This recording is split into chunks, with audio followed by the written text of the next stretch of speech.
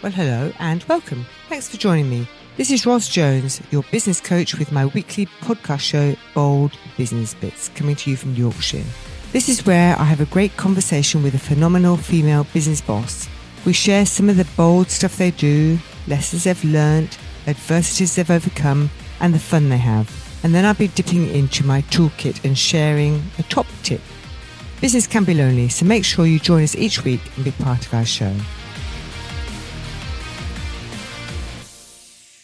Well, hello and welcome to episode 28 of Bold Business Bits podcast show. This is Ros Jones and today I'm joined by Natalie Foster of North Yorkshire Law. Natalie's had an amazing and fascinating journey so far.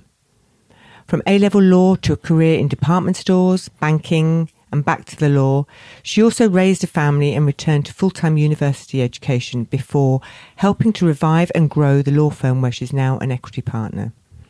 We talk about sacrifices we make to find our true path, the importance of tenacity and getting out of our comfort zone, among other things, working together as a team to make things happen, and also how new routes to entering the law have made it more accessible to others. Listen on and enjoy our show. Hi, Natalie. Hello, Ros. So, Natalie, we've known each other a short while, but I know that you weren't always in North Yorkshire Law. So, can you tell us a bit about how you came to be there? Certainly, my journey is unorthodox, to say the least. But however, I feel that we wouldn't be in the place that we are in now had it not been for the route that has been taken. I initially studied A-level law, leaving school and going to sixth form, and always wanted to progress in a career in law. And in the late 90s, when I was at sixth form college, for one reason or another, was unable to move to university and complete a law degree. And I wasn't hugely au fait on any other particular route at becoming a solicitor or lawyer at that time. Initially, took a couple of jobs doing various bits and pieces. Did you always want to be a lawyer then? Yes, I did. Yeah, it was something that I always aspired to become when I was young, kind of teenage years, and something that my parents believed I could achieve. However, I think at that period in my life, I just wasn't ready. Yeah. I wasn't wholly focused on the long-term goals personally, and certainly wasn't ready to commit to a university degree and move away from home. So I always worked full-time, sometimes working 2 and 3 jobs at a time. Started working in the retail sector, and was very fortunate after working for a couple of concessions and department stores. In Scarborough? It was in Helmsley. I worked for Browns of York. Oh, yeah, I know. I was then promoted to concession manager, where I had 3 small businesses that I essentially managed within this large department store. So from quite a young age, early 20s, I was liaising with multiple parties, namely the business owners, managing their product, sales, performance, etc., marketing, speaking to the host, store manager, and obviously dealing with clients. Started off rather humbly, was offered a management position at Arcadia Limited, which was in their flagship store in York, which was the largest Topshop shop that they had in the UK apart from Oxford Circus, and ended up running 12 concessions on their first floor of their store, liaising with Oxford Circus and going and visiting there and cascading information, bringing their various different product displays back with us and helping run a team of staff.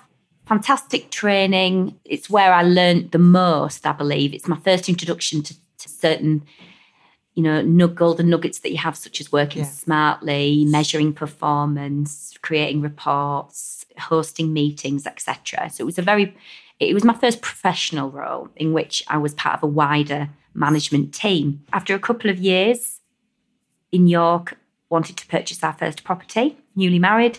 York, as you know, has quite a high starting point for property price. So we moved back to Scarborough in order to purchase our first home. And I was fortunate enough to be given the business manager's role in Barclays Bank. Wow, that's a bit of a change. Well, you could say that. It was a change in that the product and the service that we were selling was different. Yeah. But the skills were completely transferable. It was a large conglomerate company. I was very used to complying with policy procedure that was set by people I'd never met, HR department, etc. So I didn't find the transition that stressful. Obviously, undertook a large amount of training in financial products and services, which I then, continued to do so for over a decade, both in business banking and personal banking. My role within that company was to cover an area which was Whitby, Scarborough, York, Malton. We had a large rural area with quite sparse footfall in comparison with somewhere like Leeds. So we had to do a lot more travel to get the business that we required. Was to open business accounts, help clients create business plans, apply for lending using submissions, liaise with underwriters. So I became rather au fait with things like risk, security, what was then data protection, now GDPR, FCA regulated, then FSA regulated, all of which have stood me in good stead really to move into the legal sector. But of course, was absolutely aware that the actual topic itself needed to be studied in order to ensure that I was dealing with clients properly. I did that for a long time. It served me well. Within that time frame, I had both of my children. And during that period, both myself and my husband had a period of assessing where we were in terms of the direction I wanted to go in professionally. And I made the leap then to go back to study. Wow. Huge decision. It was a huge decision. Natural? Yeah, it was. So had you always had this, so all that time when you parked, did you just park the idea? Was it simmering away in your mind all the time, or did it just, I want to do this? I always knew that I hadn't arrived at where I was meant to be, but that I was on my way. Yeah. Bit indulgent, really, to say that. But I felt that there was more to come. Yeah. We had our family quite young. I was 27 when I had my daughter. But, I think that's the best decision I ever made, because she's actually been privy to the, the studying and the stress and the late nights and God knows what, and still is to a certain degree, but it's setting her up for the sacrifices that she wants to be aware of if she wants to acquire any certain standard of life, really. Yeah. So how was that? So you with your young children, you gave up your job, or did you study part-time, or how did it work? So, I had a number of options. It was when Coventry University had set up. It had no campus. It had next to no tutors. It had no... I remember that. Yeah. When it was hosted in a freezing cold room in the spa. Yeah. So not long ago at all, really. So, I enrolled onto the law and practice degree, the BA. Obviously extremely nervous, but very excited to start the subject. And, don't regret a minute of it. It was fantastic. It was hard. In answer to your question, I worked 3 days a week for a number of years because of the fact that I was a mum of 2 young children. In year 1, I didn't have a job. I focused wholly on study. It was difficult. Financially, it was a change, but we got through it. And in year 2, obviously, as a graduate, certainly a mature graduate or undergraduate, should I say, you start thinking about your CV again. Let's see what our options are to acquire some legal, practical knowledge in a firm. Yeah. So where did you get that? So I sent my CV out to various places in the surrounding area of Scarborough. There aren't a great deal of them, but was willing to take what was available. Yeah. I didn't hear anything back initially. I got a couple of very pleasant emails from a couple of individuals who gave me great feedback on my CV and said they weren't in a position to take me on, but I could do voluntary work. Well, I didn't need voluntary work. I needed paid employment. Yeah, exactly. And I did feel that perhaps, without meeting me, it would have been difficult for me to have given across what I could bring to the table. Yeah. Met with my now partner after a couple of email exchanges and was offered some paralegal some legal assistant work initially in the litigation department of North Yorkshire Law. Fantastic. And the rest is history. Well, it is, isn't it? Isn't. I was there for a number of months and, North Yorkshire Law at that time, however it was ticking over nicely, had come off the radar somewhat in terms of its brand presence. Yeah. And it didn't, at the time, have a clear plan as to which direction it was going, and other than sustaining what it was doing. I was used to a very fast-paced environment, always thinking about the next goal, planning for it, marketing it, etc. So it was at times difficult for me to hold back, and I didn't hold back, which, both myself and Richard established this working relationship whereby I'd say, what about this? What do you think about that? And he would give us some feedback, and we started putting a few wheels in motion, and very soon saw some very positive changes within the firm. Were you still a paralegal at this stage? Well, legal assistant. I couldn't even call myself paralegal. I wasn't even, doing anything of substance other than supporting the senior fee earners at the time. Yeah. And I was studying full time as well, working 25 hours a week. So my working week, usually was about 65, 70 hours, which was not amazing for a work-life balance, but, and parenting, which we all know what that's like. For some reason, things started to move in an extremely positive direction. We started to codify things, get our business plan together. And Richard then, because of my history with dealing with kind of lending and contract work, and we decided to jointly work on relaunching the commercial department, which had all but disappeared, really. Right, yeah. Not for any other reason other than there was no successor to drive it, and we'd lost somebody who was extremely valuable in that department prior to me arriving, unfortunately. And we put that in motion, and the commercial department within a year was turning over, a good 20% of the firms based on nothing, starting from nothing. So it was largely to do with me reconnecting with the banking connections that I had and saying, look, this is the role I'm in now, etc. Completed the degree, which was fantastic. Were you one of the first graduates out of that? I was. We were the first cohort. Okay, excellent. We were the first cohort. Fortunately, our degree granted us exemptions from SILEX. Right. SILEX is the Chartered Institute of Legal Executives, which is a slightly different route, or a very different route, really, more vocational, work-based route. So I feel like I've had the best of both worlds. I've obtained level 6 education, but I've also acquired practical elements via the SILEX route that had I done an LLB and LPC without a job, wouldn't have had. So I do feel quite spoiled in that way. And that's the route I've decided to take. We've had such success in such a shorter space of time. The growth that we've had has been great, and obviously the profit that we've measured on the back of that, because obviously turnover means nothing unless you're fulfilling what you want to do. Reinvested it back in and put a lot into marketing and given back to the town, really. We've done a lot of corporate responsibility work, and it's been an amazing few years. I was asked to join the partnership. There's myself and Richard now. We had a partner retire but remains on as part of our team and is fundamental.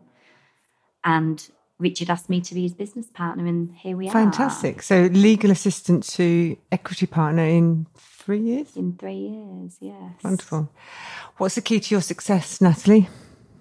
I genuinely couldn't say. I think tenacious. I've got quite a lot of tenacity. If I feel very passionately about something, I don't really accept the fact that it can't be done, which isn't everybody's approach and can be irritating to some, but I'm not a fan of complacency or getting comfortable. I think it's good to push yourself out of your comfort zone, try new things, recognise your capability. Law is a highly regulated industry, and as such, needs to be respected in terms of the compliancy. But we've got a very large senior management team. We've got lawyers that have been with us for 40 years, 25 years. They've been practicing longer than I've been working. And they are fundamental in that. Everybody owns their different area of the business, and we work together as a team. So, whilst I bring the commerciality side and the, for want of a better term of phrase, the sales side, the marketing side, and the networking element to it, that only stands for so much. Without the team completing the work and then them having the support of the relevant training and the marketing being aligned with that, if one plate drops, it all falls apart. So we've found a really special group of people that all collaborate and make a success together. Fantastic. What's been the biggest... I'm guessing there's been times of adversity in there. I don't think I've found anybody yet who's arrived in their position without having overcome some challenges along the way. So is there anything you'd like to share, any particular time of adversity that makes you maybe want to shudder a bit now when you think about it, but it feels so good to pull through it? Yeah, I think like everybody, it's difficult to allow yourself to be vulnerable and exposed and admit that there was times where you thought, what the hell am I doing? And can I do this? But we all feel like that. And I think it makes you more human for admitting it. When I first joined, I went to a couple of functions with very well respected, lovely people, lawyers, qualified, people that were en route to becoming a solicitor, which is a different route to what I'd undertaken. And at times have been met with a kind of cold shoulder or a, oh, right, so you're the new kid on the block situation. And I think the only thing I can say to anybody who ever feels like that, if they do ever want to take advice from somebody like me, would be, everybody's got a story. Everybody feels threatened or inadequate or insecure at some period, and it'll be for reasons that have nothing to do with the people in that room. Absolutely. It's all inner child stuff. Yes. It's all things that dad or mum said to you when you were younger or, teachers, whatever. And I think we've all just got to remember that no one person is more or less important than the other. It's just about fulfilling your potential. And I'm fortunate to say that I think we have a really healthy, good culture within the legal sector. There's a number of different firms. I'm very fortunate that I get on with a great deal of people.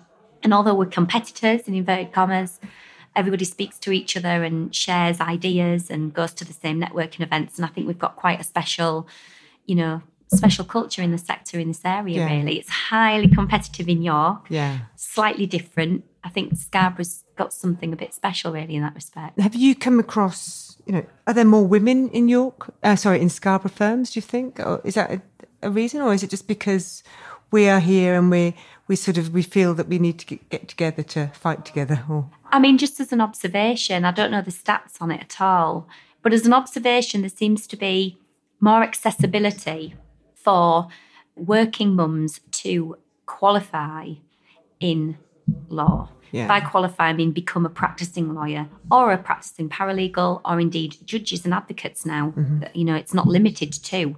People can now acquire audience rights of audience and be able to deliver in court and become advocates, which is huge, and even up to judges.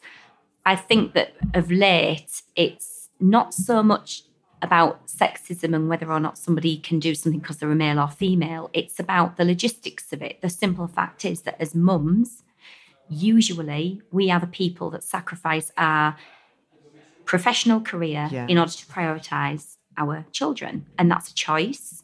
In some instances, that's not the case. I chose to do that, and I'm glad that I did. I was fortunate that, I juggled probably far too much for a short period of time, but I see individuals now, male and female, who are doing the Silex route, who are working, earning money, paying a mortgage, parenting, taking the kids to football on a Sunday and studying when they've tucked them in up at bed. And it is allowing a group of people who may have only ever stayed in the role that they're in now, unlock what potential they have and allowing them to qualify as lawyers. And that's why I love the vocational route, because otherwise, such as a pupillage, barristers, it's unpaid. It's, and certainly with an LPC or even an LLB, it's a full-time degree, but, LPC, you have to commit to travelling to Leeds. The nearest place to travel is to Leeds. Parents can't usually give up a day. They either can't afford it or they don't have the means to. They've got school runs to do. Yeah. So it affords a lot of people access to higher education. Yeah, that's brilliant, isn't it? Male or female. Yeah, so different from when I worked in law firms about 15 years ago. So things have changed for the better. Yeah, I think so. Progress is progress, isn't it? And it's set to change again. There's the solicitors qualifying examination coming in, scheduled for 2021, which by all accounts is going to scrap the LPC route. Oh, right.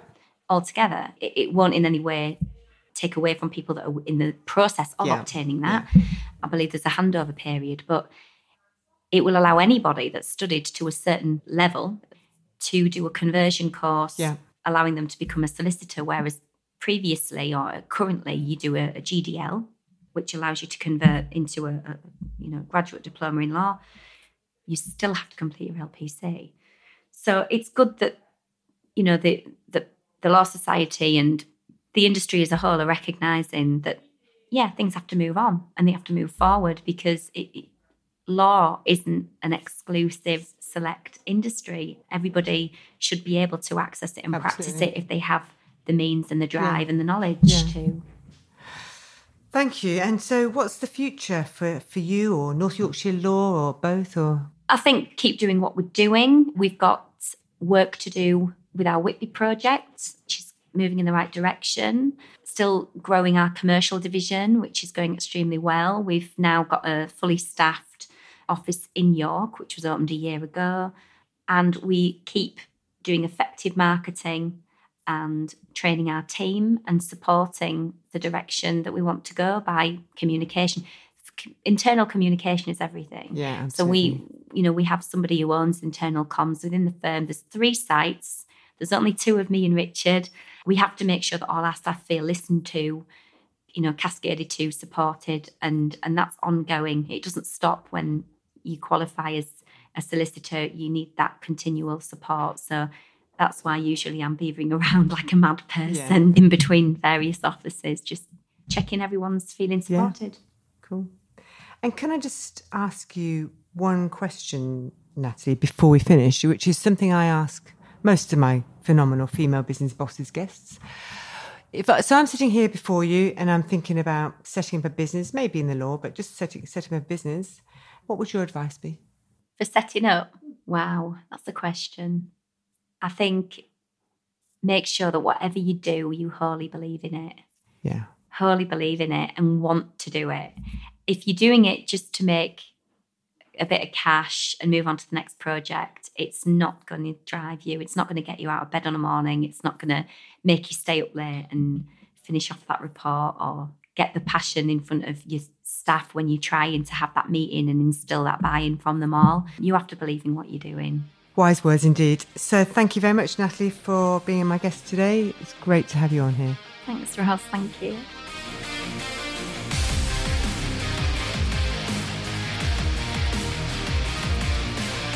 In our conversation, Natalie said that internal comms is everything, and she and her business partner work hard to make sure that their people feel listened to and are supported. I completely agree that good, clear communication is vital. Not just in business, of course, but in all aspects of life, really. To get the best out of employees, leaders have to convey clear messages, have open and honest communication, and have to have a deep understanding and rapport with their people. Remember, Natalie spoke about being aware that everyone has a story. So it's having the skills to deliver your message, bearing in mind that your people are people, human beings. And of course, the greatest skill in communication is the ability to listen, really listen, to words, the tone of voice, body language, the situation, and your gut. We say that true communication is a response you get. So if you've communicated a message and are not getting the results you expected, then you probably want to rethink your communication because it obviously wasn't understood. How can you better convey your message? Well, there are lots of great books on how to create a culture for your business to maximise employee engagement and collaboration. I particularly like Kim Scott's Radical Candor, where she talks about her experience and learnings during her time at places like Apple and Google. Ultimately, as with all these things, it comes down to an individual's willingness to look in the mirror and really see how our own communication style impacts those around us.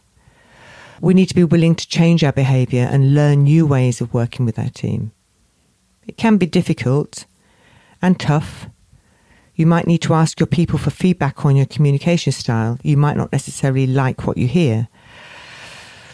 But it's that ability to be vulnerable and humble and accept true communication. Or you can get a coach to help you.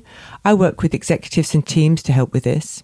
One of the tools I always start with is DISC, D-I-S-C. It's a behaviour profiling tool that helps with understanding your own communication style and how to adapt it to different personality types to get the best out of them. I've talked about DISC on earlier episodes of this podcast, but if you want to know more, please just get in touch. Remember this, a leader's job is to communicate, so get really good at it. Thanks for listening. This has been Ros Jones on Bold Business Bits podcast show. Please subscribe to my show and I look forward to hearing from you again shortly. Bye for now. This has been your Ros Jones Bold Business Bits podcast show. If you'd like any further information about anything we've discussed today, please just get in touch. go to businesscoachingyorkshire.co.uk. Please join me again next week when I'll be speaking with another phenomenal female business boss with bold business bits. And remember to subscribe to my show. Thanks for listening.